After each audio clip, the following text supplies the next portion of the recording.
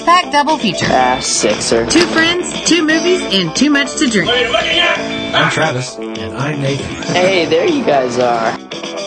Like it or not, in the late 80s, Timothy Dalton made 2 James Bond movies. And now, we're going to hear Nathan and Travis talk about them. It's The Living Daylights and License to Kill.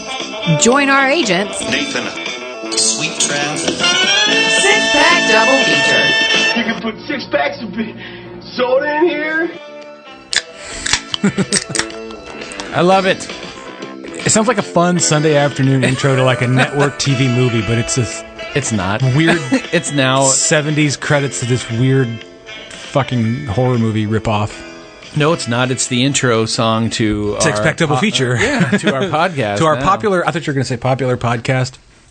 It is popular. Our friendly podcast, meaning among our friends and family. Single digits of people. The tens of followers. What is the name of our podcast? Welcome in to Six-Pack Double Feature. He's Bill. And he's Jerry. I swear to fuck, how did we never figure that out? I don't know. It just, 15 years. it's called alcohol. We've just erased our brain cells that we're storing that memory. It's so fun.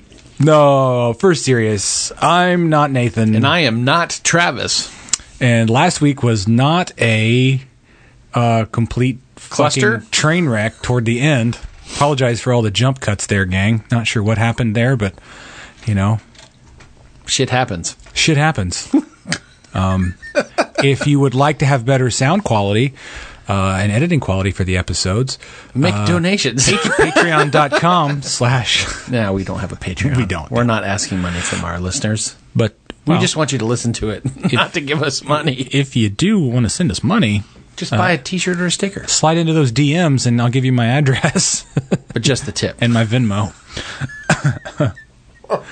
So I hope you guys enjoyed our Beverly Hills Cop 48 Hours episode last week. Sorry, And for 2 weeks prior, when we first started it. well, for you and me, Russ, that was just last week. Well, actually, for you and me, Russ, it was 2 weeks ago. For them, it was last week. Jeez, And if the ending seemed choppy, I have a we're sorry, I have a $50 computer. dude. Got a Dell, dude. Dud, you got a Dell. You got a Dell. Dud, you got a dud. This week is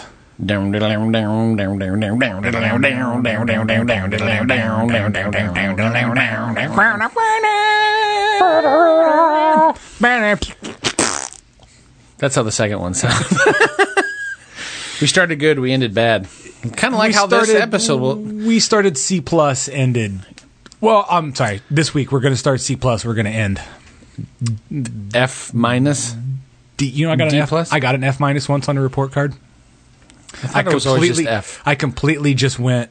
I had like my final report for this computer science class or whatever in high school. It was my last. You got an F minus. Did you turn it into an F plus just to try to make it? No, it was my last grading period as a senior in high school, and I was done. And I'd already passed the class. I'd passed enough of the semesters to pass. So the final project was to do like we had to write like a syllabus on some learning course, and we drew the names of the different departments out of a hat, and I drew the agricultural department.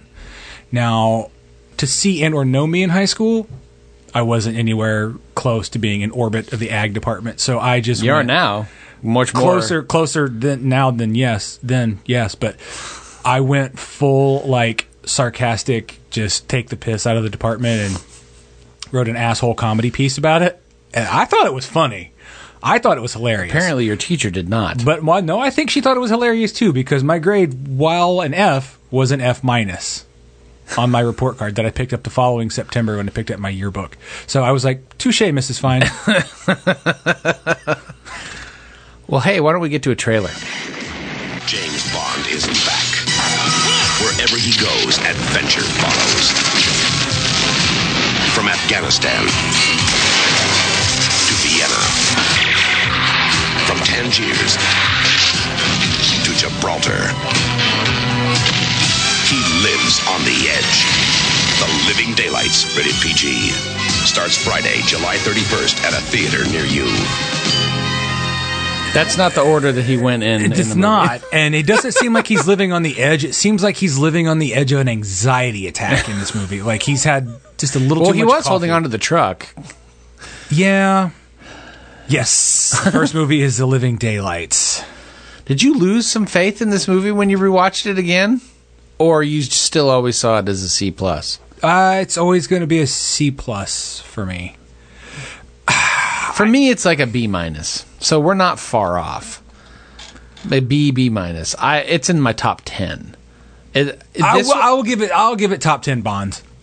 Because there's only like 26 of them right now. If you're listening to this 20 years in the future, there's probably 36 overall.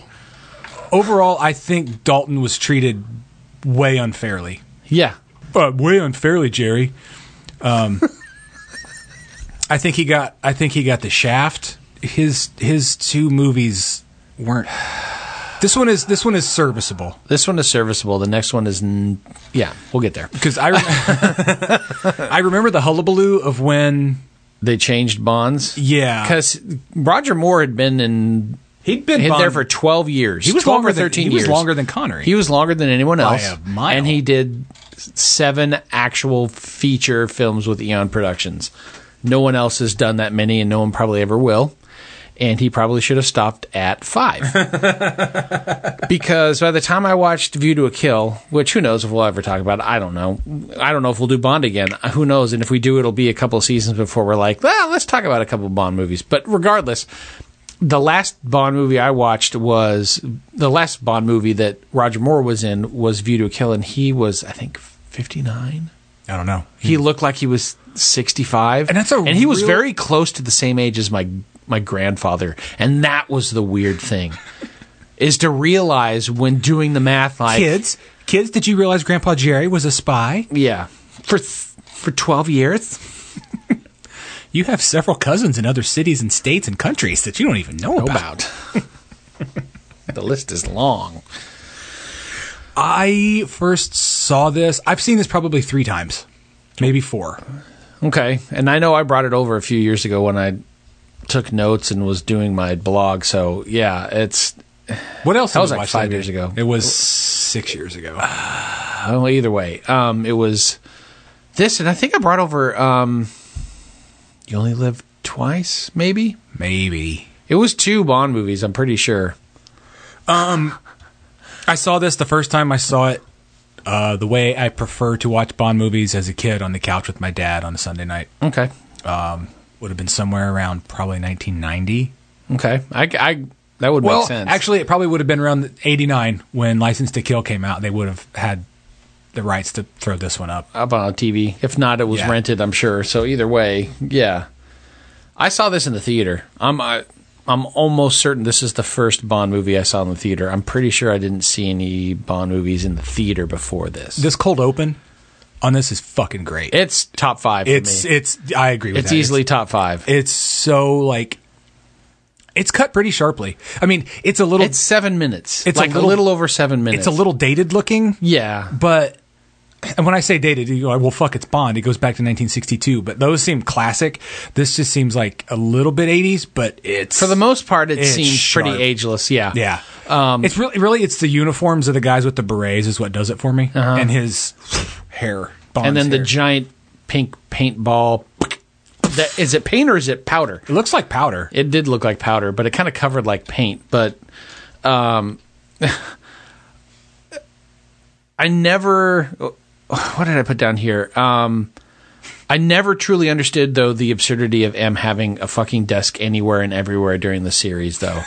I love that. That was the last time he had a desk in a weird location. Stupid area. Yes. Yeah, there was in the back of like a Hercules airplane or whatever. Pierce Brosnan gets a lot of credit for bringing Bond into the 21st century, but Timothy fucking Dalton did it. Yeah. First, a lot of the dumb shit that Bond... Picture Bond as like a big ball of gum or a ball of putty rolling down a hill, and all the hair and dirt and shit it picks up. Right. I love Roger Moore, but a lot of that goofy shit came with him. But he was the only Bond that could pull it off. Absolutely. And that's why they fucking killed it with this. Yeah. With Dalton. he was sort of like the new boss that comes in and is like, all right, what the hell's been going on around here? Okay, no. I'm not I'm not going to fuck her. I'm not going to make jokes. Doing this. I'm not doing this. I'm not doing this. We are streamlining the process here at the Bond. Fuck you. You're cool and fuck you. Yeah. Do you think 004 pooped his pants on his way down? After he got shot. Was it before or after he got hit with a paintball or a real gun? Yeah. The first thing I wrote down when I started watching this is going, a rake acting as an antenna, milk bottle grenades, strangulation by headphones. Now this is a James Bond movie. They tried to bring a little of From Russia with Love back. Yeah, he was kind of like Grant. Nick Rose was kind of like Grant, the blonde, hair slicked back. He was a dancer, and you know what else he's been in? Swan Lake. No, he was in Die Hard.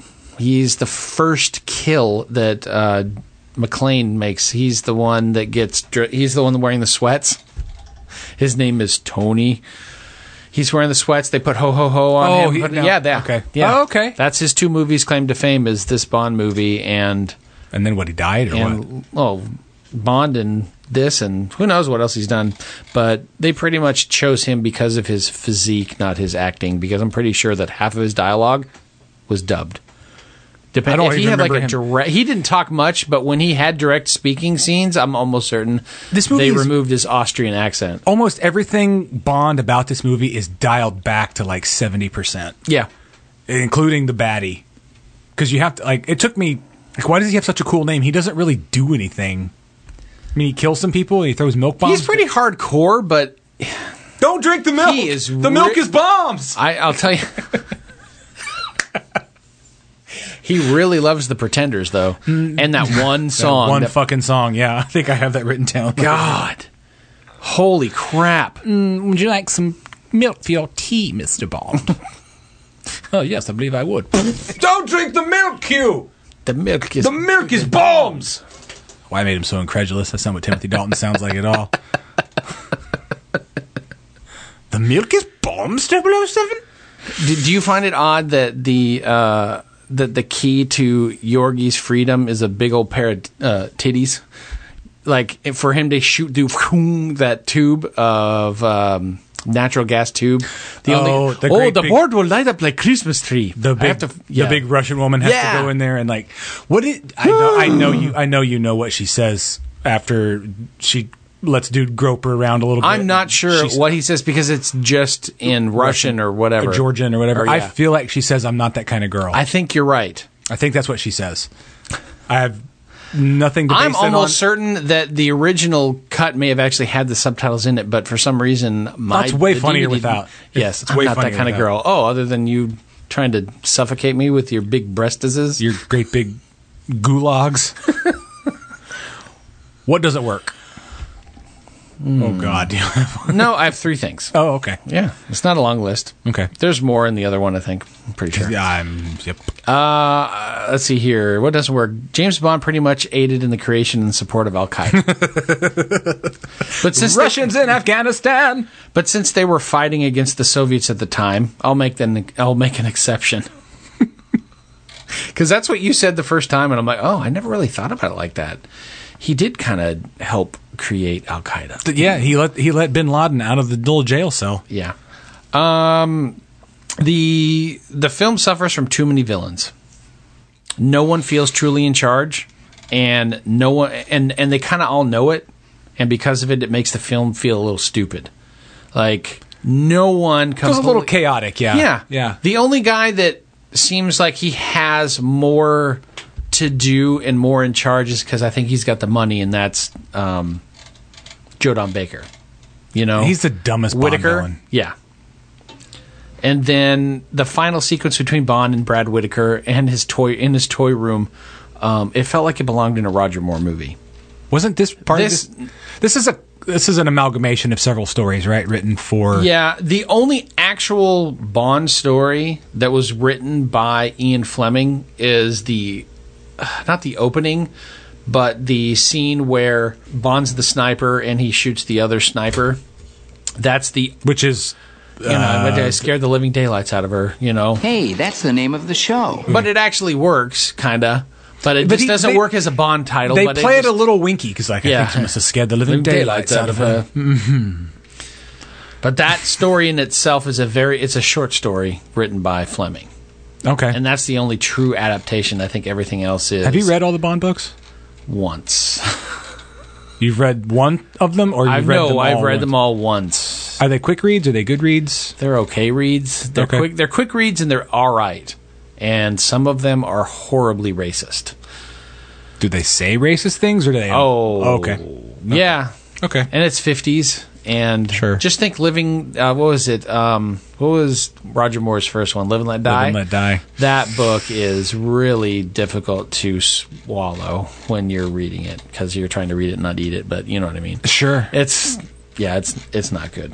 And there's a few others that are kind of duds. The Spy Who Loved Me, good movie, not great book. What doesn't work for me is that his tone, Bond's tone, is so much more serious. And I know it's apples and oranges, but Bond carries that kind of a little bit of a devil-may-care lightheartedness. Right. It's like I said earlier, it's just toned down like 30%. So he just comes in sort of unexpectedly. Why so serious, Mr. Bond? It's not that it doesn't work, but you're driving 55 miles an hour and all of a sudden you downshift to 30. Yeah. That's kind of what doesn't work for me. And like you said, there's no. Well, it's just all that it's downshifted because Whitaker he's a stupid villain.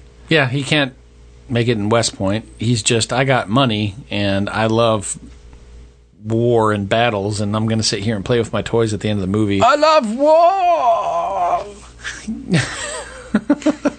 It's just him in being some ways taken out by a giant bust of the Duke of Wellington. Yeah. Yeah, it just doesn't, I don't buy it. In some ways, this movie was ahead of its time because...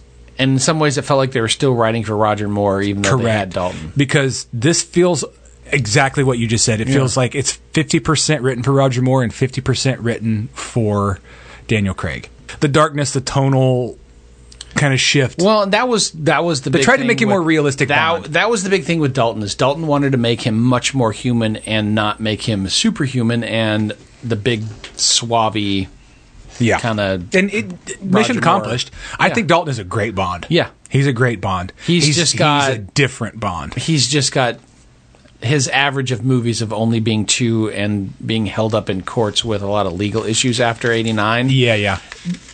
Did him a lot of disservice. I think he had a contract for 3, and you couldn't even get a law of averages of 3 for him. You couldn't even go 3 and go, all right, which one's his best? Well, this one's his best. This one's his best, but you only have 2 to base it off of. Something else that doesn't work about this movie is the fact is people remember it sucking, and that's wrong. and they don't, and then it is wrong, and they don't go back and revisit it and go, what? You know what? It's not. It doesn't suck. It's different, and that's not the movie's fault. The movie's different, and that's and it did well in the theater. I know it did surprisingly well compared to his next venture. I know that much.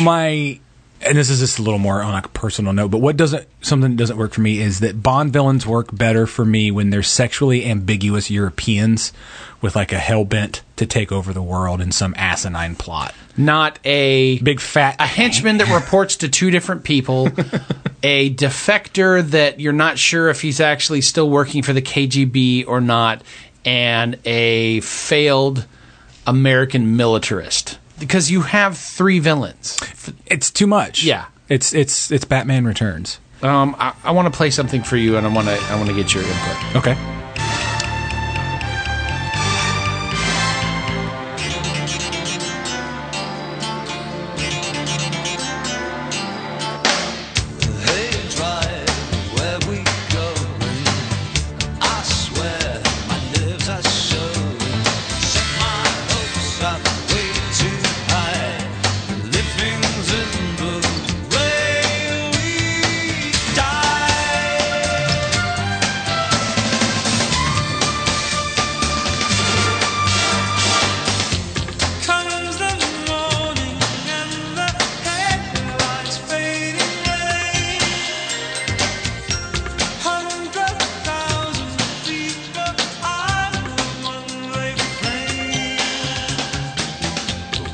wish you come see about me. Who is that? Aha. Oh, okay. They're pretty much one-hit wonder of Take On Me. See, to me, it sounded like Tears for Fears. Not No. Tears for Fears, but Simple Minds that did Yeah. Beverly Hills Cop. There's- Breakfast Club. Swedish.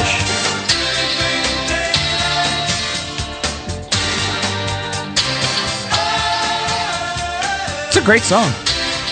I was curious what your take on the song was, especially it's 2 years from probably my absolute favorite Bond song, which is A View to a Kill by Duran Duran. Absolutely. Do you think they were really trying to fill the same shoes with this? It's very similar because the Duran Duran had more of the Yeah. Yeah. That was Duran Duran too. Yeah. I love Duran Duran. Whoop. Oh, hit the wrong button there, did you? I did. Okay. I just wanted to kind of get your input on that compared to, because every Bond is kind of A product of his own song. it's a product of its own song, and there are certain elements that sometimes this is better than that, or this is better than another movie. Oh, this song is horrible. Every Bond has their own song. Isn't that the name of the new Bond movie? Better than another movie. Bond 27. It does what there was a. It still kind of feels timeless while still feeling a touch dated. with That's what they its- did. There was that sweet spot with Bond songs where they had the overture of the kind of shit in Yeah. there, and a little bit of the guitars, but they kept it. Because half of it was composed still by John Barry, who did 14 Well, there you Bond go. pictures. Yeah. There you go. That's why That's who's missing in the next movie. I'm not going to necessarily focus on that. we but should play that song because I don't even remember that one. the other one. Yeah, Yeah, we'll play it- I we'll play have. it I have that one set up to pull up too. Okay, sweet. Do you have a favorite line or favorite scene? Let's see here. And I think, gang, for the first time, Nathan said he doesn't have a clip. I don't have for a clip for either of these either films. movie other than the song, but that's different. My favorite scene is the 7-minute cold open. Oh, okay. It's the absurdity of M's desk inside a Hercules airplane instructing the Double O's for a training exercise to the live-action skydiving onto the Rock of Gibraltar. And then you realize, hey, this is a training exercise. Oh, no, there's other people here that are killing people. What's the thing that the assuming he's a Spectre agent? I don't think he is. Smiem Spietko or whatever. It's a Death Despise. It was a pull from Ian Fleming's old Smersh. Before they had Spectre, it was called Smersh in the books. Okay. And it may have been made reference to in the early Connery Bond films. It was a Death Despise, and it was a calling card before they killed someone. And So it was basically, a it was faction the- of like KGB the versus KGB saying- CIA and Like the way MI6 snipers kind of leave thing. Ace of Spades Yeah. card. Okay. Correct. I knew it was something like that, but And it was a cool callback. I really enjoyed that they. no, it was fun, but it wasn't explained, and it was just like No, and they it don't. wasn't. It was kind of like an inside reference that unless you are familiar with the books, yeah. you don't know what it is. I know you're going to finish this line for me, so I'm going to go ahead and say it. My favorite line is, "Nothing to declare except the cello."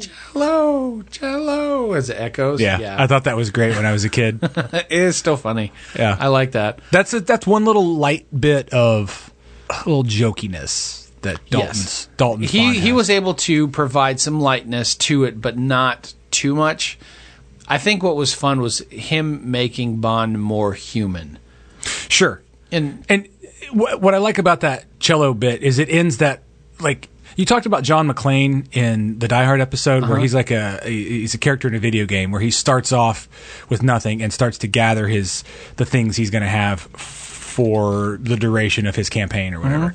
Well, that scene is the ending of a chase scene where Bond has everything at his disposal and he slowly loses everything. Yeah. And he's down to sledding down a hill in the Alps or whatever. in a cello case. And using the cello itself to steer. Yeah, I thought that was funny. I wrote down, I'm like, is he using the cello as a rudder? And it's a fucking Stradivarius. Yeah. He's using one of the most priceless things on... With a bullet hole. I think it's in some museum in Europe somewhere right now. That actual prop? Yeah, the case and the cello, either in a movie prop museum or something along those lines, or it had been previously.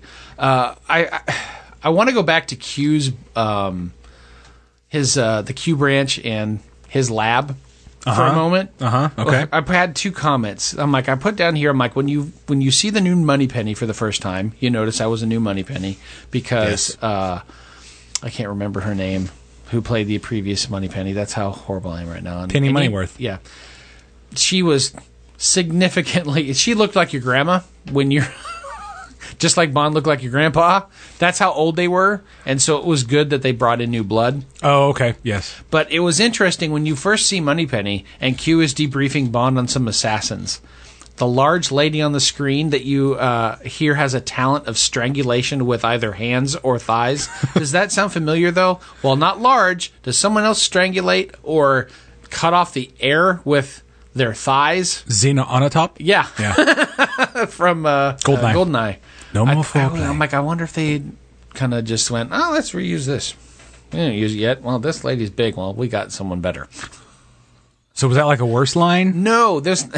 I have a worse line. I don't know if I had a line in here. It's not really... Did I put It's not that it's bad. It's just that it's kind of dumb. No, I do have a worse line. I didn't have a favorite line, but I did have a worse line. So you go first, or you want me to go? I don't care. You go first, because I'll bet it's the same one. You go first. It's Kamran Shaw saying, I'm sorry we missed the concert. We had trouble at the airport. M goes, I can't imagine why. Why? Because they're Arabic? I put like it's not as much a bad line. Living daylight. It's not as much a bad line as it's just in bad taste, especially now. Well, mine is in 87. It's like, I get it. He looks like a terrorist. That's why he had trouble at the airport. Well, getting off the plane. Mine is on par with that, but it's called a ghetto blaster.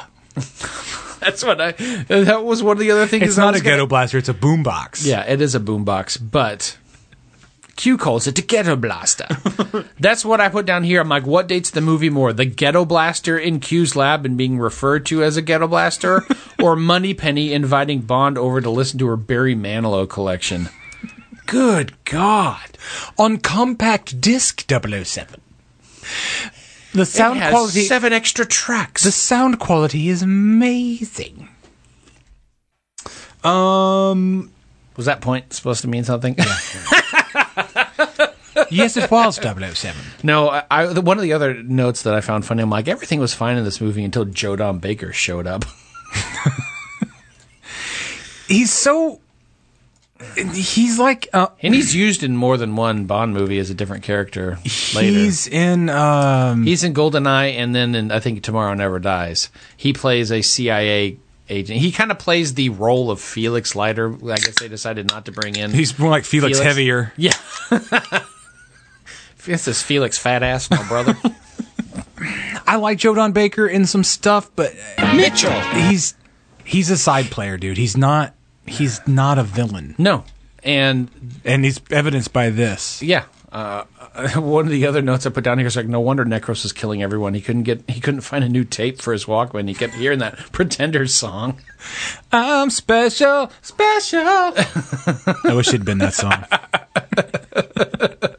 It was kind of interesting how John Barry turned that song into part of the theme of like the score, though. Yeah.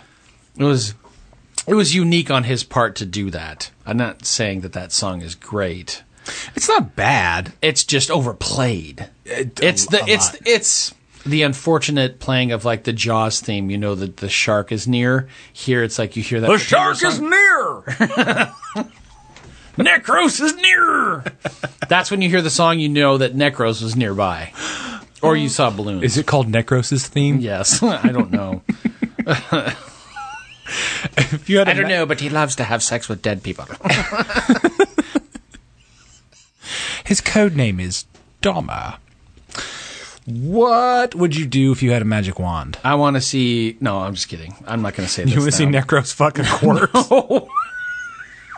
I was starting to turn my next line that I had written down here watching the film into what my magic wand was going to be. I'm like, no, that's not going to work. But I had down here initially, it's like when I was a kid seeing this in the theater the first time, I swear when Bond pulls off that lady's robe in the hotel room, I swore I saw boobs.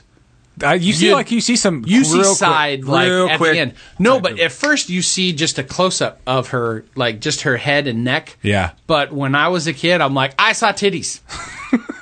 Even though I didn't, I've seen titties. I thought I did. It's amazing what your mind will make you think you saw, and then you go back and you're like, nope, that was just side boob. That's like back and side boob. You saw almost a little bit of a nip, but that was the first time you saw anything close to that. And this was the movie that actually, it was one of the pieces, I may be stealing some of my trivia, but this actually was the first Bond movie that had any type of actual nudity in it, whether it was even partial for a female. Her you saw, butt, right? No, you saw the two men in Afghanistan, like they tore open like some showers or whatever, and like two dudes were like taking a shower, and you saw their bare asses. You see some titty in a couple early Connery movies. It's a real quick flash, but you see titty. Maybe you see some titties. This is two men. Titties? This is two men that are by the time you hear this over the age of 40, Talking about titties. talking about titties and calling them titties like we're 12. Bond boobies. I don't want to say the obvious and say let Pierce Brosnan have it when he should have. Is this your magic wand? Yeah, it's my magic wand. My magic wand. Oh, here, I'll go into my magic wand. Okay. I said I feel like I'm being a little picky, but honestly, I think I'd tighten up the third act by about 10 to 15 minutes. It gets a little Lawrence of Arabia. It gets a little Lawrence of Arabia. I'm like, once Bond and Kara get shipped off to Afghanistan, it feels like it takes forever for them to get back into that plane for the final, showdown. Hurry up, get to it. There's no need for you guys to have this scene in a hotel room. And, yes, that this is, the leader of Al-Qaeda, and he's got a lot of money, the Shah Aram or whatever, it just... Get back to wherever it is that you need to go and get on with it. It's just, it needed some tightening up. It kind of goes hand in hand with what I was going to say. Like, the obvious choice would be let Pierce Brosnan have it when he should have. Oh, that would have been fun. Been given the role. But so much younger, but I think it would have worked. But I say truly explore what actually, and they kind of do, but truly explore what actually fucking happened, which is the U.S. and the Russians and their penis measuring game created a vacuum in the Middle East. Right. And the vacuum is truly where the Taliban and Al-Qaeda started. So Bond is realizing he's having to choose between two evils. Like, if you want to really go realistic with it, make Bond have to have the fucking choice. Like, should I be helping them? Yeah, it was the resistance against basically whatever what was it? It almost sounds like he says Cameron Shaw, but it's Cameron Shaw. Whoever it is that he's a leader of the resistance. This is your lone agent, Cameron Shaw? Yeah. He's the leader of the resistance that was against the Soviets for like 10 years, from like 79 to 89 or something like that. And that's my larger point. Is like, Bond, should I be helping these guys? Or helping these guys? And Bond realizes he's choosing between the lesser of two evils, which sets up larger story for more accentuating circumstances for Mr. Bond. That's what the last line I had down on here. I'm sorry, and it would set up a villain for like a story arc, kind of like a Blofeld, like the guy that he lets out of prison and he helps right now. It becomes the villain for that would have been interesting. He falls in the next movie, License to Kill, which you would make it a continuation, and then make it a trilogy, basically. Way before you would do that. That would be my magic wand story. Yeah. That's what I would do with a magic wand. My magic wand, when it involved that, I had my last line was like before. I said, "Get to the point, and get to the plane. Get to the point, Mr. Bond." And then to the final showdown where Necros and then the redistribution of the pure opium back to the Middle East, because all of that shit just gets littered out back into where it was harvested, just in bags that look like should be medical supplies. Well, it kind of is medical supplies. Maybe. I mean, eventually you ever tried pure opium, Travis? No, but heroin, yes, but not pure. True story. Anyone? True story. Back home, once upon a time, a buddy of mine and I thought we bought a bar of smokable opium from a guy, and it turned out to be opium-flavored incense. I didn't know people were so keen on the flavor of opium. I thought you were going to say I didn't know people were so stupid. Yes, we were. And we smoked, I don't know, half a pound of this shit before we were like, I don't feel anything. I'm not high and I just smell like a fucking hippie. Tastes funny. Yeah, we got our money back, Tastes like chicken. and no one got hurt. Yeah, red brick opium is not opium. It's incense. This was John Barry's last film that he made for Bond. And I feel that Barry always had a way with scoring Bond movies to make them feel grander in scale and scope than they actually were. Sure. And he did that with this one, I feel. There's some bigness to this movie, though. Yes. There is some bigness, and I think that's what was kind of missing. Who scored this? So this... Well, we'll talk about... Who scored the next one? Yeah. Michael Kamen. Oh, yeah. We'll talk about that. Yeah, we'll talk about that. Oh, this was my one other question, and then I want to get into some trivia. How much money would you pay to have one of those Joe Don Baker lifelike statues? A lot. I would... Which one would you want? Mitchell! Like Napoleon, maybe? Or Him as Napoleon was pretty cool. Him or as Genghis... Caesar is kind of dumb. Him as Genghis Khan was pretty cool. But him as Caesar with the stupid haircut. Yeah. The George Clooney haircut, which is a Caesar haircut. I know. Was pretty cool. Well, I have a couple questions. Okay. Do you think using a Stradivarius to steer a sled would fuck it right out of tune? It might. I mean, I know Stradivarius is supposed to be like one of the most perfect instruments ever, but... Pretty sure that it would not be perfect after using it to steer the cello. Another question I had is, how much German chocolate smudge do you think was just stuffed in the handles and surfaces of those carnival rides? Nein, Augustus, wipe dein hands. I'm full of chocolate. I cannot ride the Ferris wheel.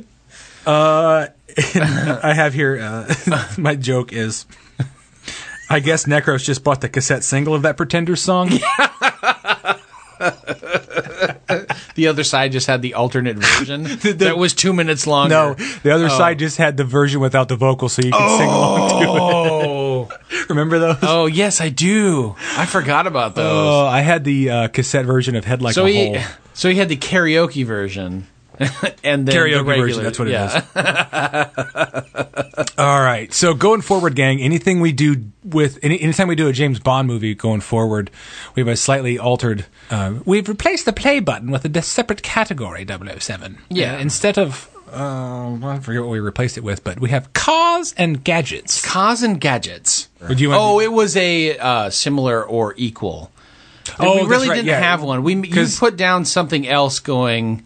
Your other question was a Bond film I'd rather watch, and I don't know if you did that for this one. But I know you said, I'm writing this one down. And I said, okay, and I'll put it down. Do you want to do trivia and then go into cars / gadgets? All right. Let's do a little bit of trivia. Apparently, Timothy Dalton was, like, very high up on the list back in the late 60s before... George Lazenby took over the role. Really? He thought he was too young, and I guess the producers probably did as well. Yeah, because he was like mid-20s. Yeah, here he seems... Well, I mean, he could have been... Yeah, he felt that Bond needed to be 35 to 40. Okay. And although what's funny is I'm pretty sure that Lazenby was like 28 when they cast him. He looked a little older, regardless of what you think of that movie, but he did pull himself off to be mid-30s easily. He did. Yeah, he did. Looked a bit gruff. Apparently, Dalton was also offered the role again in 1983 for Octopussy, and yet again in 85 for A View to a Kill, but had to decline the role both times due to previous commitments. And I would have loved to have seen those movies with him in it. Yes. And whether or not they would have been as over the top and stupid in some ways. Octopussy probably would have been a little bit better. View to a Kill would have been... View to a Kill isn't...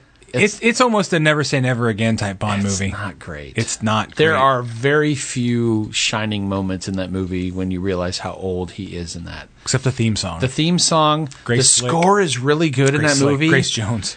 And it's kind of fun to see it part of the movie set in San Francisco. But, yeah. I can even deal with Christopher Walken, but, man. Whoa. Mr. Bond. Yeah, this was the last Bond film to be scored by John Barry. Apparently, the casting of the two other agents, the 002 and 004, the ones that pooped their pants on the way down to Gibraltar. Schmiert Poopka. Apparently, both of the two were cast due to their likenesses of Roger Moore and George Lazenby, if you look close enough. They go by so fast, it's hard to tell. You look like... How bad are your teeth? Perfect. Perfectly bad. Yeah. At one point, this film was actually intended to be a prequel. the film would have... what? No, they just wanted a... Like an origin story? Kind of like an origin story. Ooh, they okay. ended up doing that closer to with Dalton. What Dalton movies? Not Dalton. I'm sorry. Craig. Craig. Okay. Yeah, they kind of rebooted the franchise to a degree. Sure. They wanted, let's see him get his 00 status and start from the beginning. That's what they intended to do. In a pure form of like metaphoric masturbation, gang, I do go back sometimes and listen to older episodes of this podcast, and the Pick 6 Bond moments is a really good episode. And one of Nathan's picks in that is the opening scene to Daniel Craig's Casino Royale. How did he die? Not well. Not That's well. a fucking great scene. That's Yeah, at one point, highly recommend. Yeah, at one point the film was supposed to end with Bond being given his first mission for Dr. No, which would have been kind of It interesting. could have been kind of cool, yeah. but in some ways kind of dumb, because where do you go from there? From Russia with Love. Unless you're going to set it back To in Russia the with 60s. But yeah, it's just weird. This was the first official James Bond film not to feature Lois Maxwell as Miss Moneypenny. Oh, okay. And I said mostly because she looks like your grandma when she's in A View to a Kill. Christopher Reeve turned down $1 million offer by Albert R. Broccoli to play Bond in this film. Terrible choice. Had he accepted, You're no Superman, Mr. Bond. he would have been the only American as of 2020 to play the role. Yeah, no, Bond has You know to what be... would have happened is if he had gotten this, we would end up with Tony Danza. Wasn't he a possibility For of Superman? Yeah, he Superman was, 3. Yeah. They chose him, and everyone was fucking terrified because he's the boss. He's not Superman. The cello case chase sequence down the side of the hill, down the hill in the snow, took 3 days to shoot, and apparently the cello case was made specifically of fiberglass, fitted with a control handle so it could actually fit both of them. And Miriam Diabo hated those 3 days of shooting. That looked like it'd be so much fun, man. Yeah, apparently they did not warn her when they set off the not firecrackers, but they set off like people were the squibs and stuff that were shooting at her and scared her half to death. Didn't warn her about any of them. Well, I guess you get a realistic response with it. What did you think you were going to be doing? She just said it was very difficult for her to control, and the fact that because Timothy Dalton basically weighed twice as much as she did, so she must have weighed not a lot compared to him. She weighed 60 pounds. Yeah. 61 when soaking wet. Or full of snow. Or full of chocolate.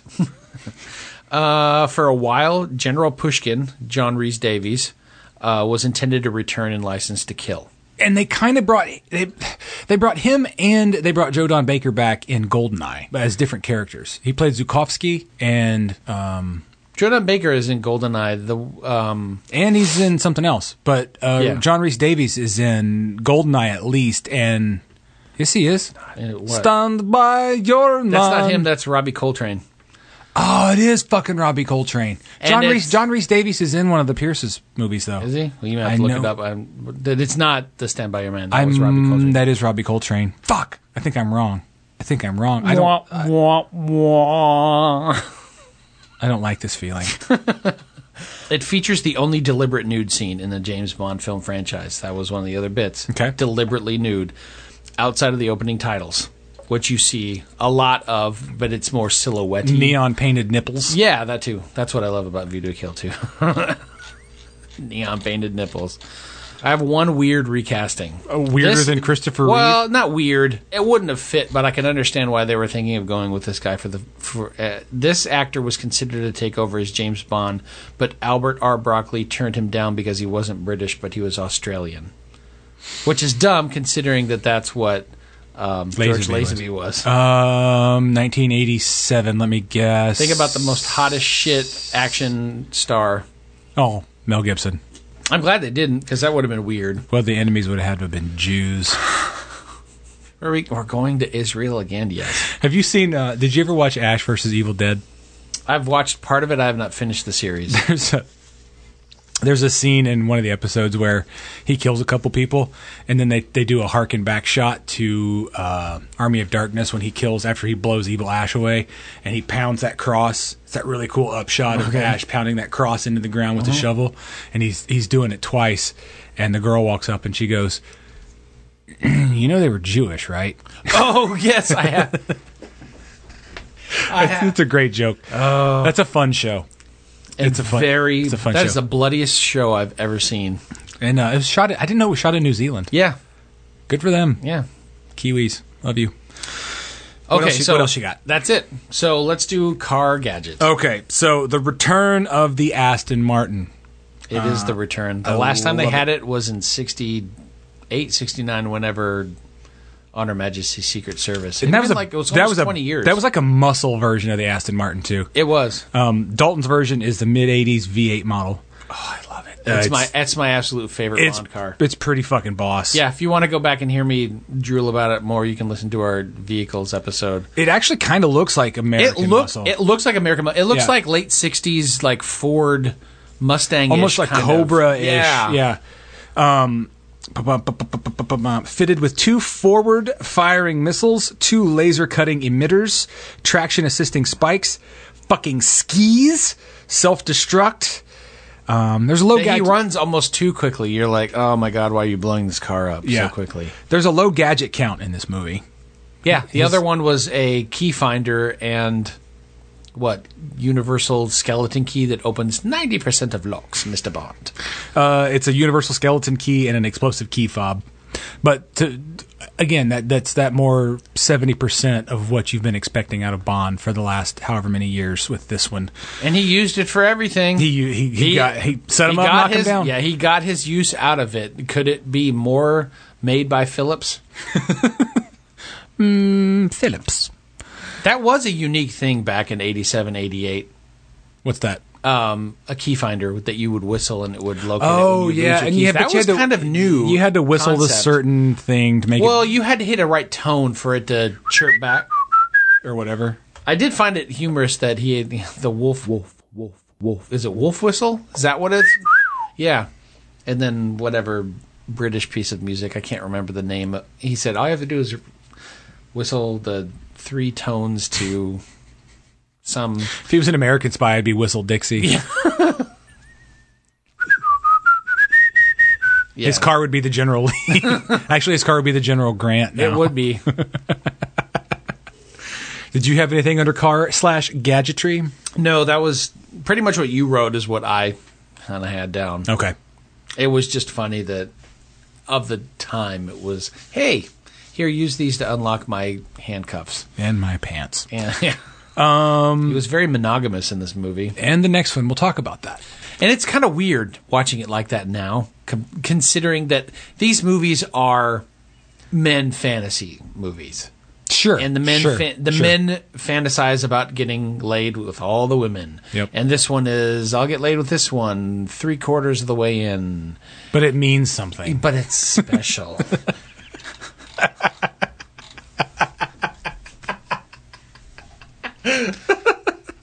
It's special. Ladies, it's not special. But I made her come. I swear. Did you make her come, 007? Oh, Bucket's cute. Get back in there. Oh, gross. If you could Next subject, If you please. could recast this, who would you recast? I have a fucking good one. No. When they started recasting Bond after Pierce Brosnan left in 2002, I always wanted them to cast Colin Farrell, so I cast Colin Farrell as Bond. What era, Colin Farrell? Early 2000s, late 90s.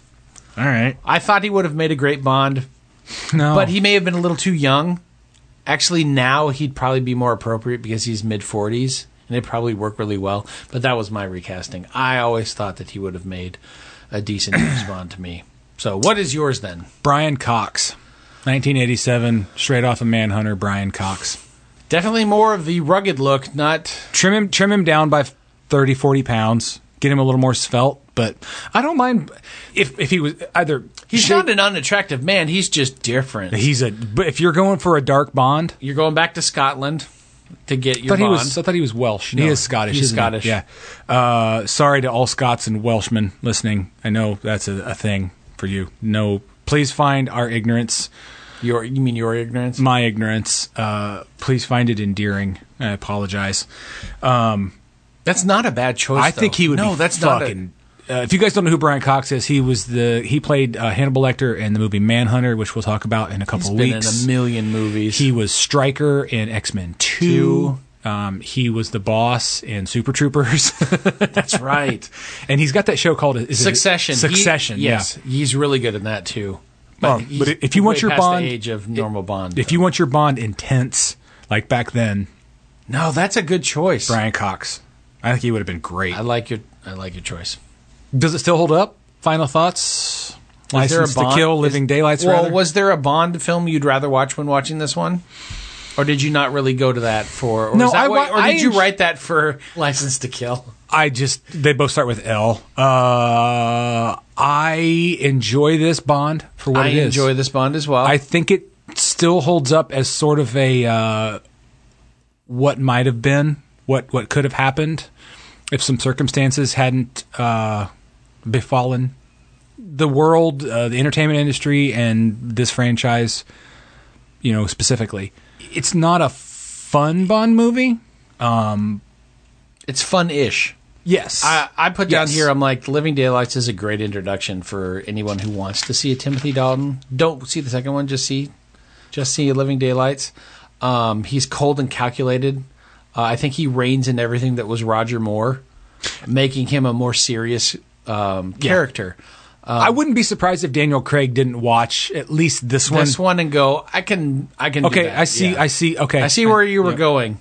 The film dances on the borderline of ridiculous, but it never gets too fanciful. It kind of pulls it back just enough. It's not a terribly remarkable film, no. No. I think, though, like we've discussed before, I think it's often overlooked, and it's too bad because it's really a good entry into the Bond franchise. It's easily in my top 10. I agree. I don't think it's in my top 5, but it's easily in my top 10. Probably 6 or 7. I have written down here, it's a real Wednesday afternoon of a Bond film. It's just like with Superman 3. Not every day is he saving the world from General Zod. He's just foiling a terroristic plot from a... And the plot was a little convoluted. A little convoluted. It's a solid movie. It could have been a generic 80s spy movie. You didn't have to put James Bond 007, any of that in it. It could have been a Bourne movie. It could have been... I don't know. Who else was popular? Remo Williams in the 80s. Remo Williams. Any sort of international intrigue style movie. They tried to get a bit more real with it. And at the time, that shit didn't play. They weren't ready for a realistic... Well, I can understand. We wanted a Superman. We wanted a larger... And he still is larger than life in this, but he's less larger than life than we were used to by that point. He's medium in life. What dorks it now is the actual small amount of actual quote Bond stuff that they did leave in, like with the gadgetry and which they took note of, I think, for Casino Royale when they're like, "What's the Q branch say to him?" Like, what, you were expecting some sort of watch or something like that? What they take the joke and turn it on its head with Casino Royale. With this, they just play it. Here's your car, and then here's your key finder. My key finder. This is the only movie where Q was actually in the field with the rake and the, That's the next movie. That's why I have it as trivia, because I did it for the next movie. I think we'll get into that in the next episode. I think part of the reason Dalton got this job is because he sort of fit the jacket and bow tie.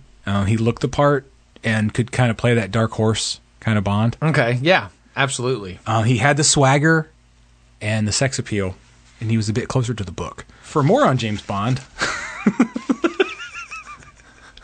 please join us for the second half of this episode. Right after this trailer. James Bond doesn't push the limits.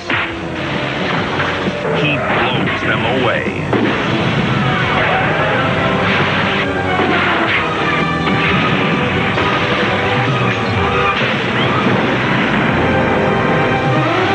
Timothy Dalton is James Bond 007.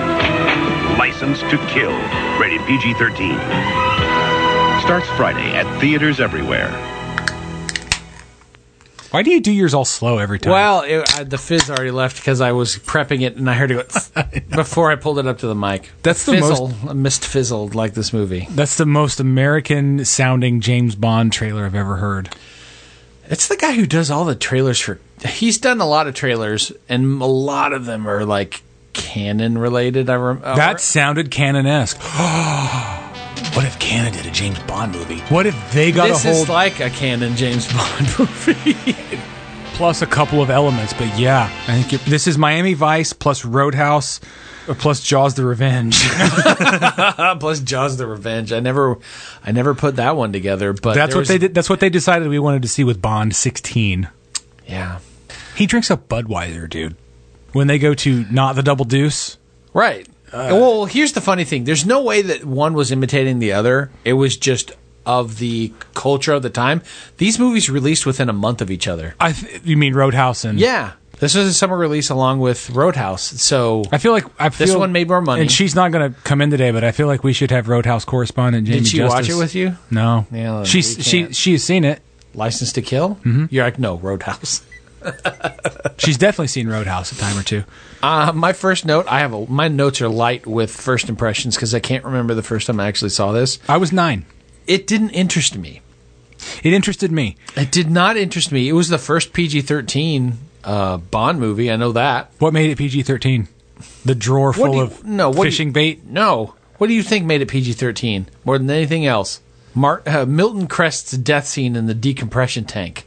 Oh, yeah. That was PG-13 worthy more than anything else. It was very violent, but the first thing I wrote down here when watching this was like, this is a horribly stupid opening with some of the worst looking tuxedos since the early 70s.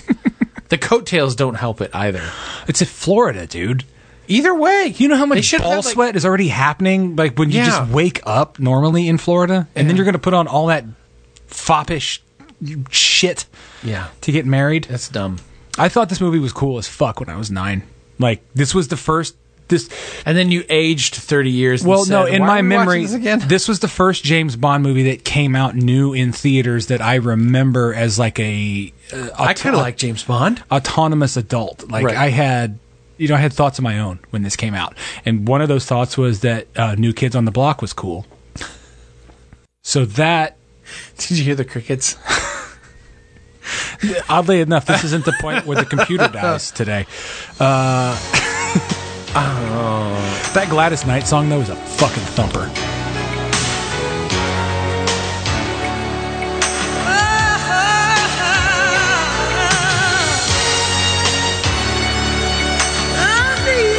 I got to hold on to your love.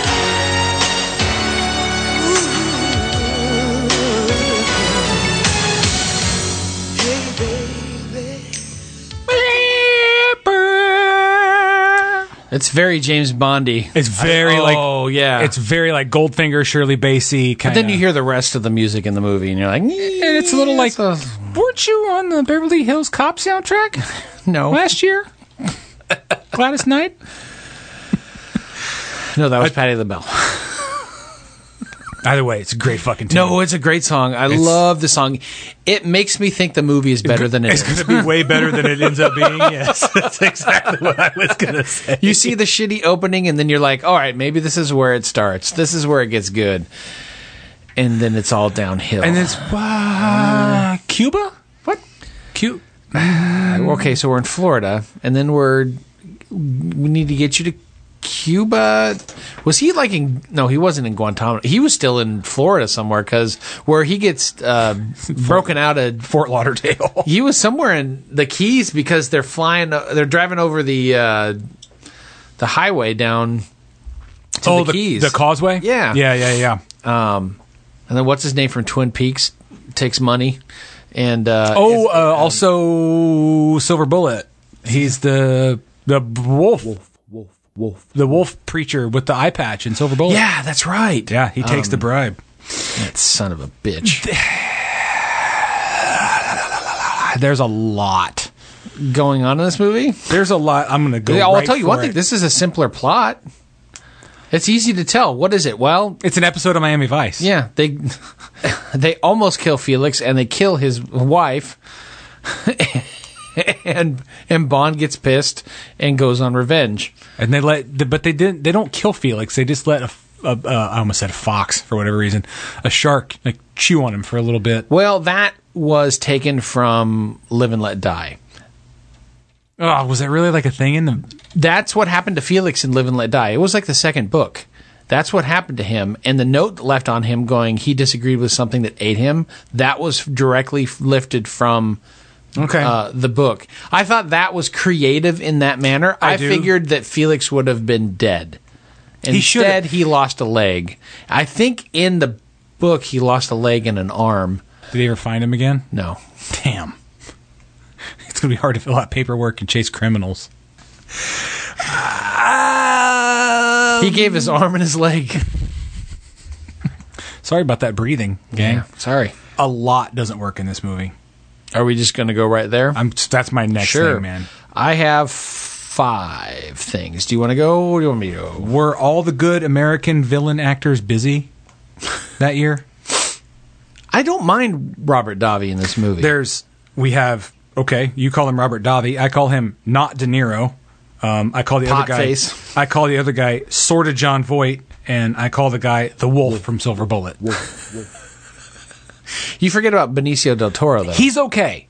He is radically criminally underused. He does almost nothing. That's the other thing I have in this. He smiles he's very underused. and makes weird raises his eyebrows and looks menacing, and then he pulls his knife in that weird way. Yeah, and that's all he does. He is wasted in this movie, and he's well underused. Way, way, way underused. He could have just been the fucking villain.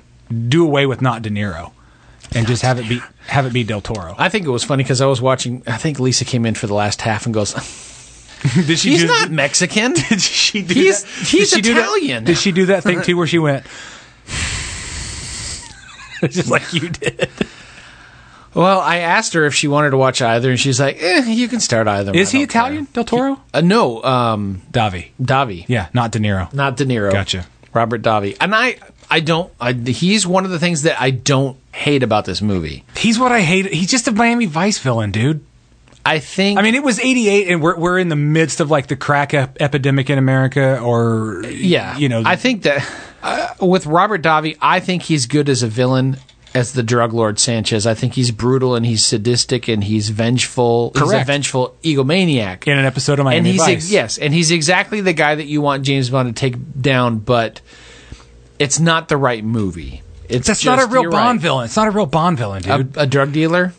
Bond villains are supposed to be larger than life, dude. Drug dealers exist. Again, I said it with Living Daylights.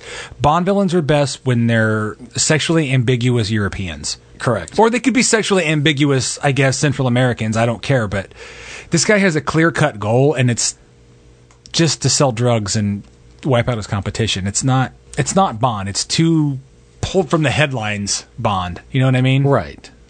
I don't like it. Oh, no. We'll go into what doesn't work for me, and we'll address that. Okay. The first one is, why bring David Hedison back to play Felix, who hasn't been in a James Bond movie since Live and Let Die in 1973? Mm-hmm. Rather than keeping the continuity and using the guy from Living Daylights, why not do that? Also, Felix seems to have gotten over the death of his bride real quick at the end of the movie. Seems awfully amped. I don't know why I nodded at you people can see me nod. Next time I'm going, I'm nodding. This isn't, I'm nautical. I'm not. Number 2, the film lacks the level of charisma and charm the previous Bond film normally possesses. Instead, it plays like a bad 80s action movie. And then it leads into 3, where it's where I put it almost as if Michael G. Wilson, who has been the recent producer of several movies and is the current producer of most Bond movies now, and screenwriter Richard Maybaum, sat down one night and made a list of the most stereotypical 80s themes like cocaine, drug cartels, ninjas, televangelism, and Michael Kamen's score, and then decided to write a Bond movie around those plot elements.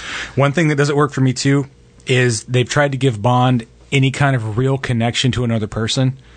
It was either his wife, or in this case, Felix. Yeah. And it just... a Felix that was from a Bond that... a Bond and a half ago. Yeah. Yeah. It doesn't... Bond doesn't have connections with... They're playing on the they're playing on the strengths of the audience to go, oh, that's the Felix from way back in '73. Well, no, they're playing. They're hoping the audience is going to go, oh, his bro got totally fucking wiped out. And Bond doesn't have those connections with people. That's what makes him Bond. He is a soulless. He's a shark. Bond is a shark. I get it. Like, I get where he'll shack up with a woman. He might even cop a couple of feelings, but cop a couple of feels. Yeah, but nah, baby, I got to go. I got more fun shit to do. Like saddling him with a wife in OHMS, SS, and then briefly reminding us of it with. You got to get to that point, and the problem is they try to rely on that. And when you change Bonds, just let that shit go. In my opinion, true. You change the actor. Don't try to play that he had a past with a different actor. If you're was married at one point, if you're going to have a story arc, that Bond needs to have his own arc. Yeah, right. And at least they're doing that with Craig. I agree. I love them for that. Yeah. Giving him interpersonal relationships with people just typically doesn't work because he's not built for that. The character isn't built for that. He's almost one-dimensional. He has to have his own arc in his own series, and don't play. Oh, honey, he was married once. 2 actors ago. 2 decades ago. Does anybody remember that? Oh, let's make reference to that once more. Oh, and he was married once. The fourth one is the film comes off as too American for a James Bond movie. Oh, yeah, even more so than Diamonds Are Forever. And the last one is popping a wheelie with a big rig truck in this dark as fuck Bond movie is the equivalent to the slide whistle played over the incredible bridge jump barrel roll in The Man with the Golden Gun. Ever heard of Evel Knievel?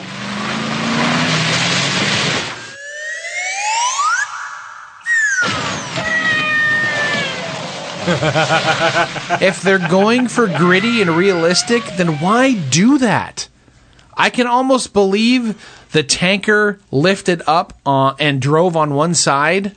Someone actually did that. That was a stunt. That's badass. But trucks just don't do this.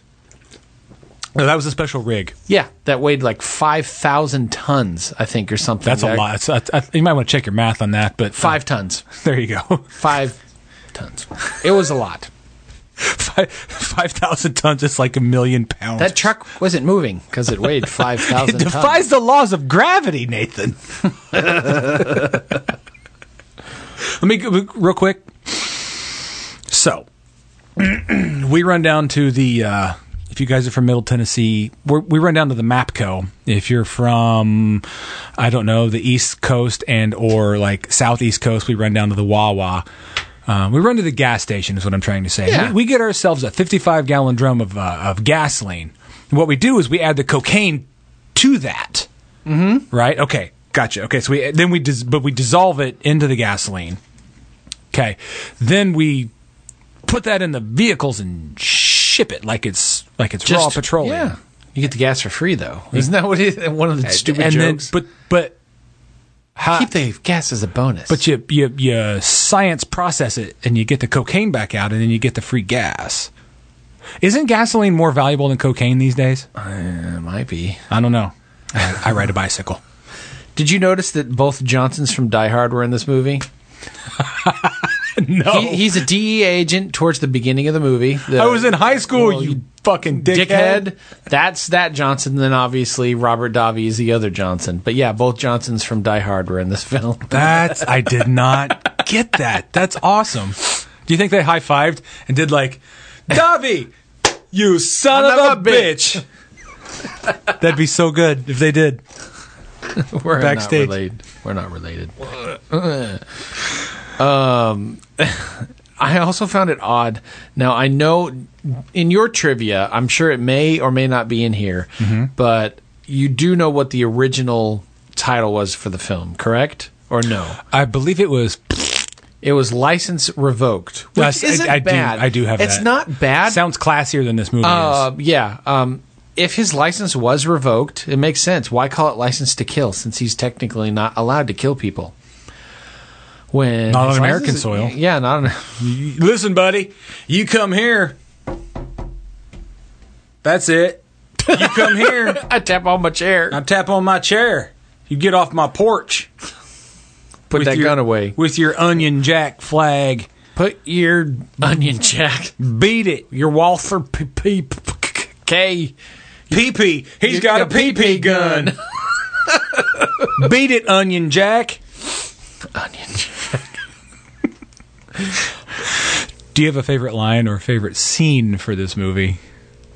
I really don't have a favorite scene, but my favorite line was Q after, I think her name was Pam, the CEA agent that... CEA? CEA. It was DEA. Was she a talent scout? It was DEA and CIA combined, so she was a CEA. Cocaine enforcement agent. Right. She gets pissed when he finds out that he's been banging other broads, and Q goes, "Look, don't judge him too harshly, my dear. Field operatives must often use every means at their disposal to achieve their objectives, including their penis." That wasn't in there, but that's the one part of his body that isn't government issue. It's not part of Her Majesty's empire. But it is kind of funny that Q actually comes to his defense that...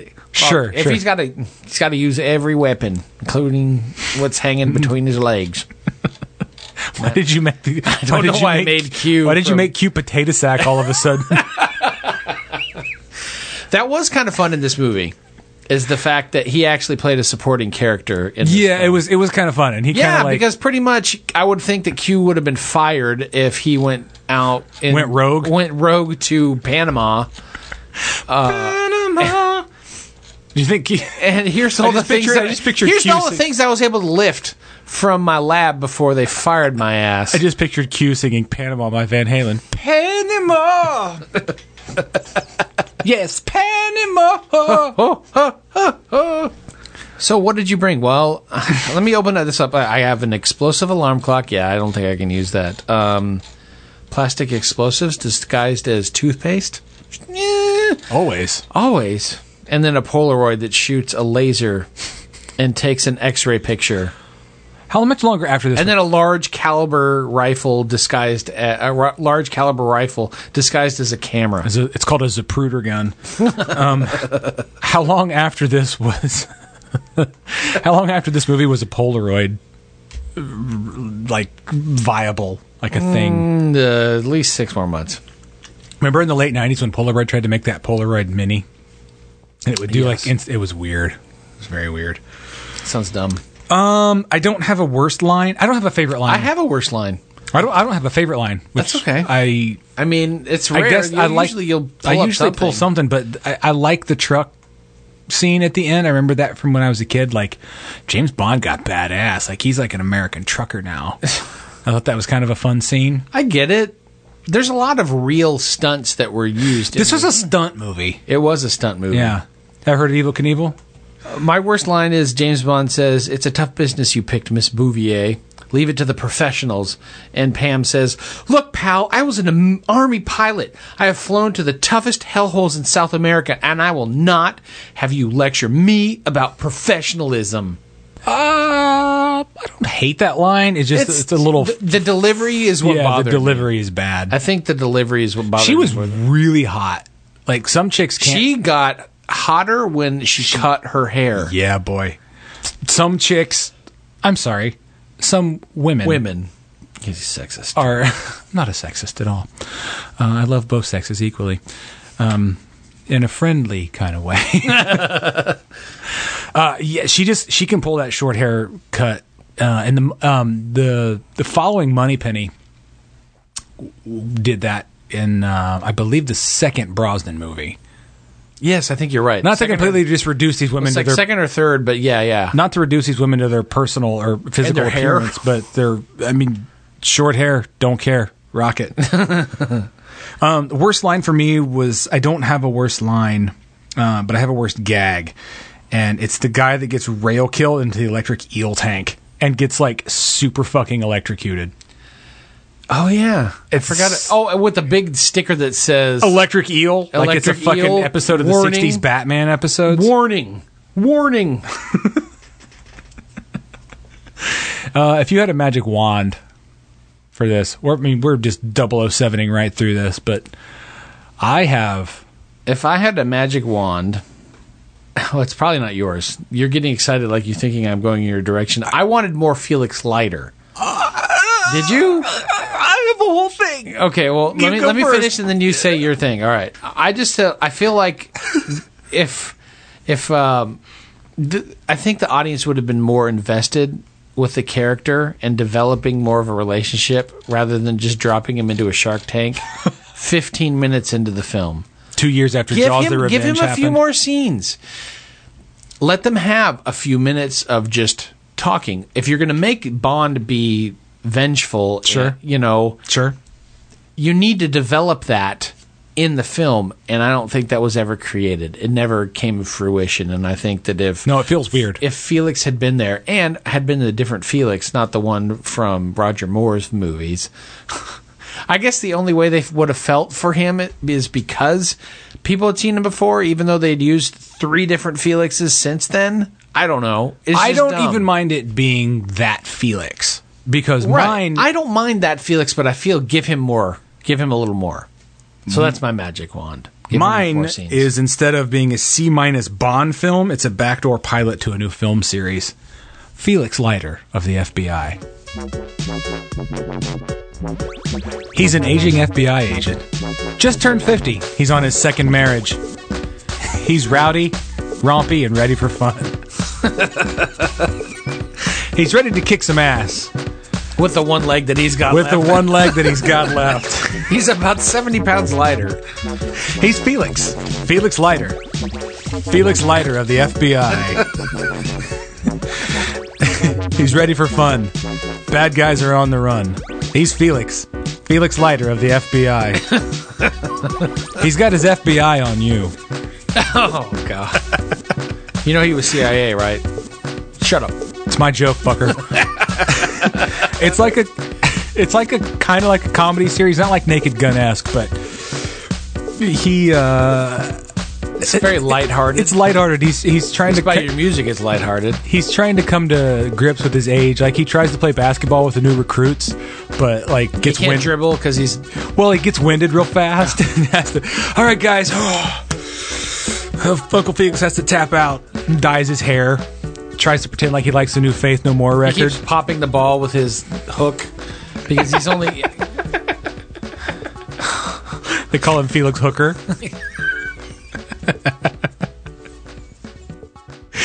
Every so often in an episode, every so often Bond turns up in an episode and like adds a little oomph, yeah, to that episode or that movie. It's kind of interesting too because there's a comic book series that's my magic wand that picked up the mantle of Bond and kind of gave him a restart as well, which is not bad.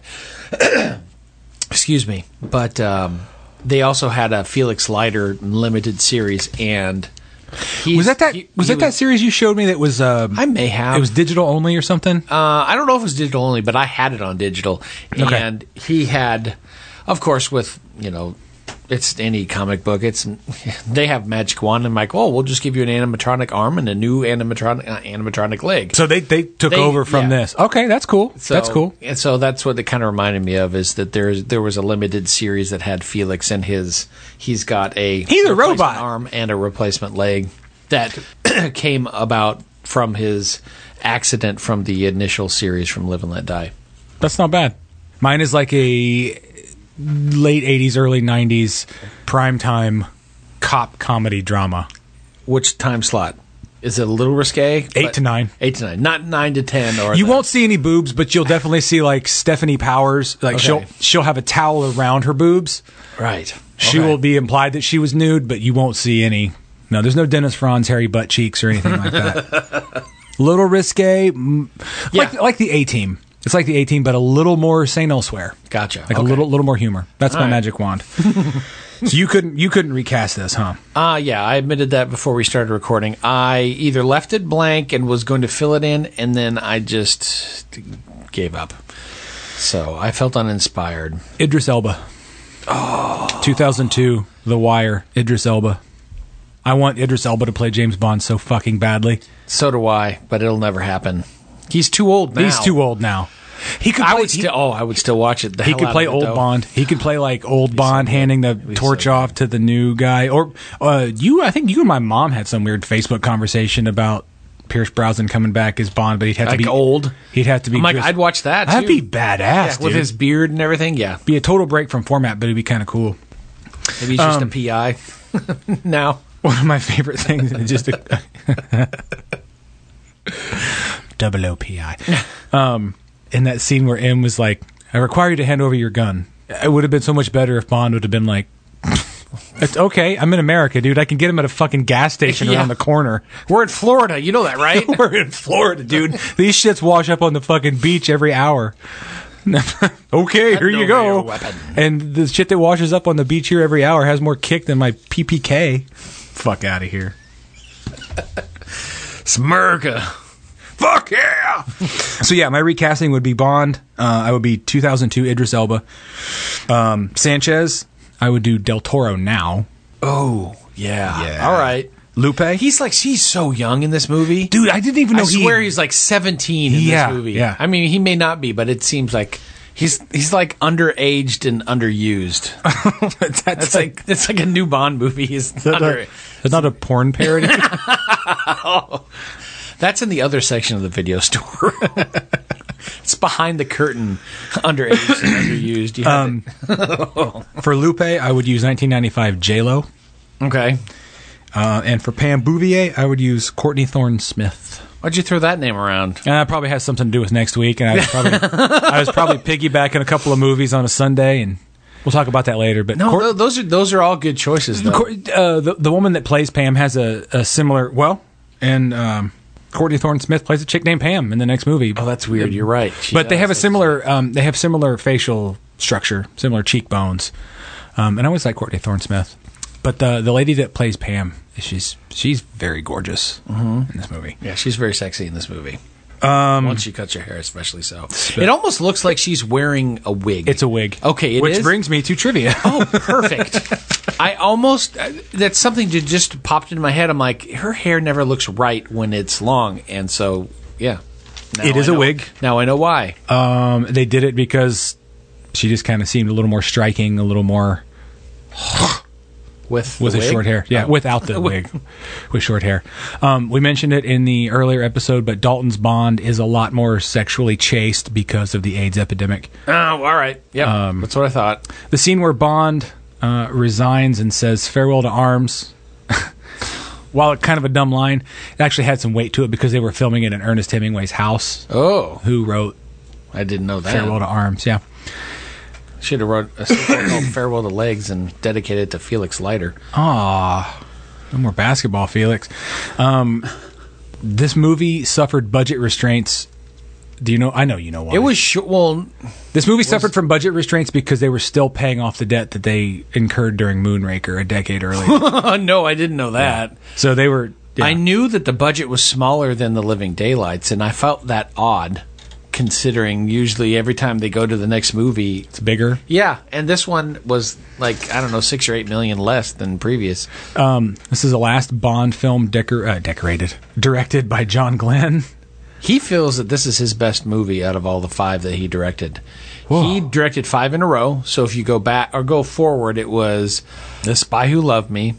No, not The Spy Who Loved Me, excuse me. For Your Eyes Only, and then Octopussy, View to a Kill, Living Daylights, and I would say The Spy Who Loved Me would be the best one. Out of Not those. Spy Who Loved Me. It was, I mentioned that incorrectly. Okay. It was For Your Eyes Only. Still better than this. Yeah.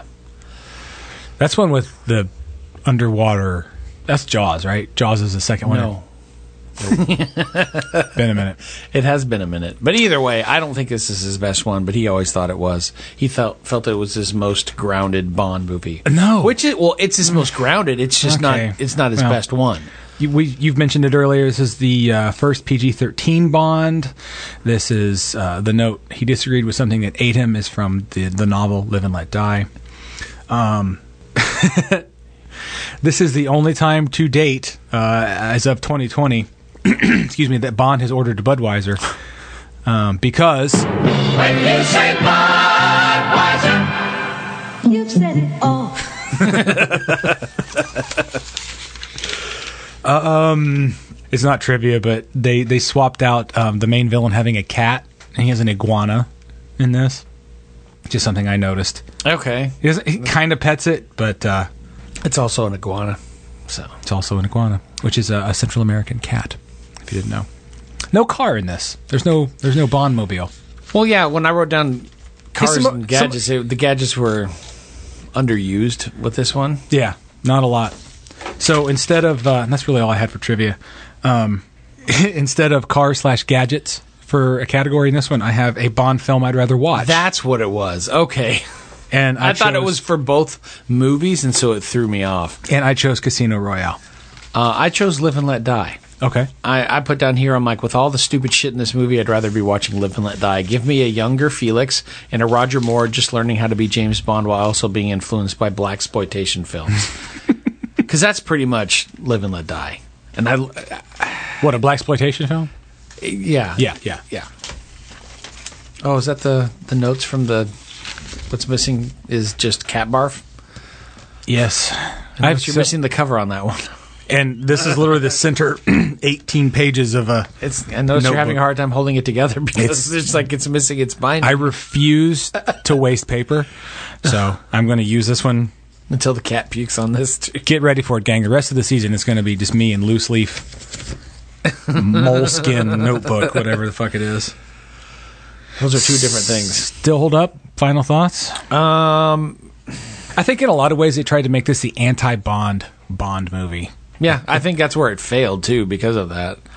I have down here. I'm like, I tend to enjoy Bond movies where he's actually on assignment rather than goes off script. Yeah. I mean, rogue isn't necessarily a bad motivation for your character, but I just feel that this version of it is not. Yeah.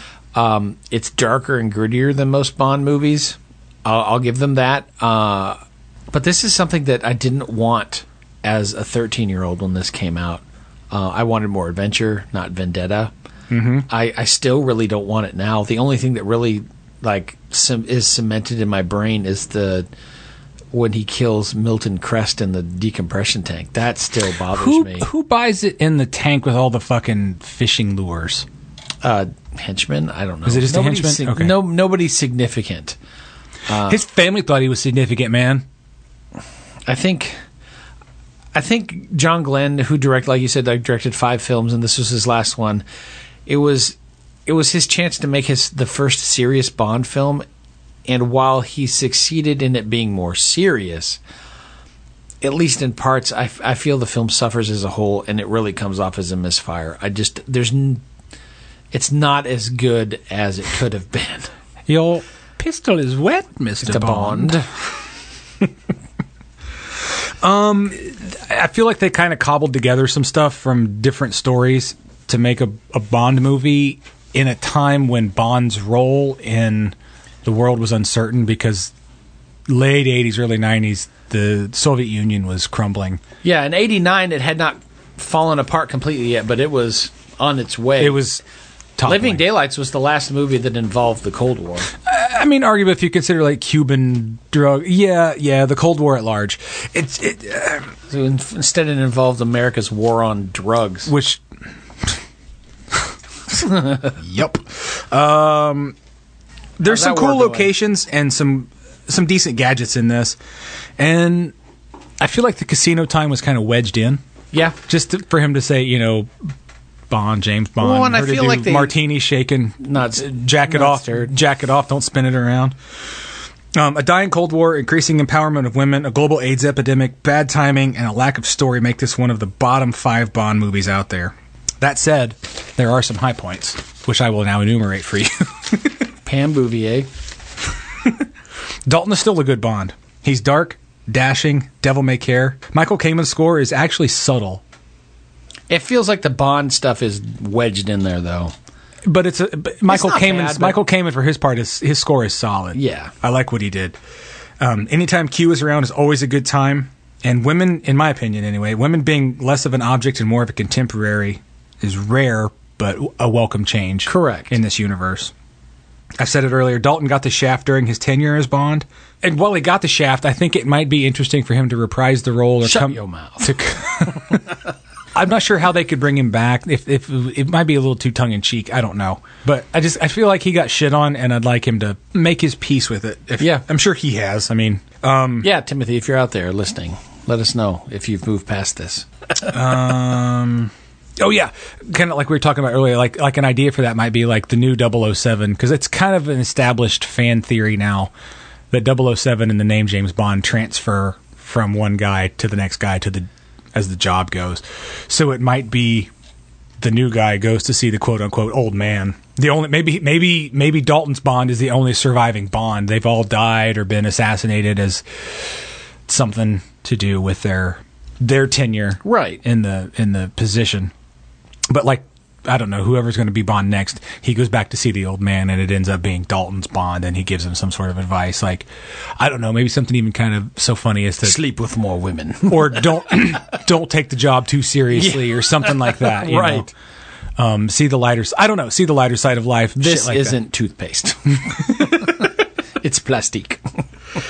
Also, no, it doesn't hold up. So that is our. Yeah, that's yep. That's our Bond. Do you want to do a chaser? I do. What if we did another James Bond super special? What would we do? Would you want to pick like my favorite and your favorite? My favorite and your favorite? That could be fun. In a couple of years when maybe you might have a new. I think we've already talked about my favorite, haven't we? Did we? Diamonds Are Forever? That's not your favorite. Is it? No, Thunderball's my favorite. That's what I thought. Do Thunderball and Never Say Never Again. I'd be willing. That'd be kind of fun. Could be. I don't know. It's two movies talking. We'll do. It's like the same plot, yet different at the same time. Yeah. I don't know. We'll do another Bond eventually. Another Bond episode. Maybe a couple years, but we'll have to find an interesting way to do it because there's so many. There's too many Bond casts out there. Anyway, would you like to do a chaser? Yeah. Here you go. All right. So, what movie from your childhood or youth will you be sure to introduce to your nieces or nephews? Assuming we don't have children, and we don't. And I can't really introduce my movies to my dogs. I can answer this first if you need a minute. I know what I want to introduce. We'll talk about it later. Okay. This season. Okay. I would introduce Goonies. Okay. When they're at the right age. I was going to say at what age? Because I feel at what age? If they're between the ages of 8 and 13, I think that's okay. I actually did introduce my niece and nephew to one of my favorite movies. Stand By Me. No. I introduced them to two of my favorite things. Roadhouse. Do what? Roadhouse. No. I introduced them to Batman 67. Okay. And when their parents came to pick them up the following day or that Sunday or whatever, I remember my nephew said, "Dad, Uncle Travis showed us a Batman movie and it has like the real Batman in it." You got it in there, huh? I did. I got it in there. You made sure he knew that Adam West was the real Batman. And then I introduced him to the Thames television show Danger Mouse. God, it's been so long since my nephew. I'm not kidding you. He stayed up all night watching Danger Mouse. It was.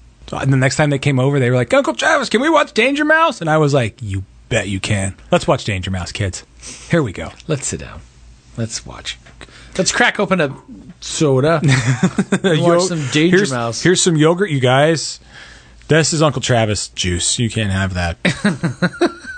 That would be mine. Batman 67, which I bring up a lot, and I don't mean to bring it up a lot, but it means a lot to me. Apparently. So that's what I introduced to my niece and nephew. Next week, gang, we are headed back to school. Yeah, we are going back to school, but not back to school, literally. Or Back to the Future. Rodney. Yes, we're not heading back to Rodney. Rodney Dangerfield. Got a couple high school off the beaten path, in my opinion, high school movies. Mm-hmm. 3 O'Clock High and Summer School. It's going to be a fun episode. They're both 87 movies, too. Were they 87? Yeah.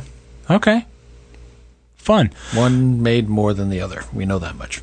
Yeah. We'll be back next week for that. In the meantime, hit us up on social media. Nathan, where can they find us on Instagram? At Six Pack Double Feature. We are Six Pack Double Feature Podcast on Facebook.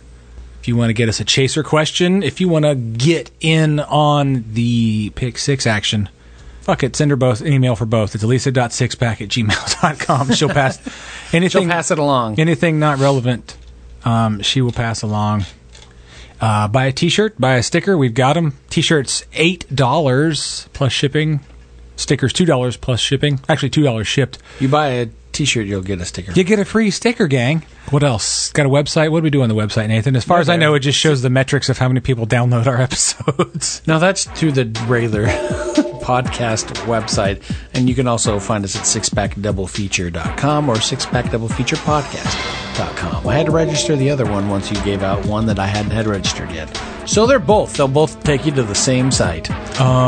If you drink Narragansett, drink Narragansett responsibly. Since it is the official, unofficial beer of Six Pack Double Feature. Six Pack Double Feature. Be excellent to each other out there. It's a weird world. And no matter what you do, gang, make sure stay off the moors. Six Pack Double Feature is a Clopec Media production. You can like and follow them on Facebook at Six Pack Double Feature Podcast and on Instagram at Six Pack Double Feature. They aren't on Twitter because Twitter is dumb. Nobody knocks off an old man in my neighborhood and gets away with it.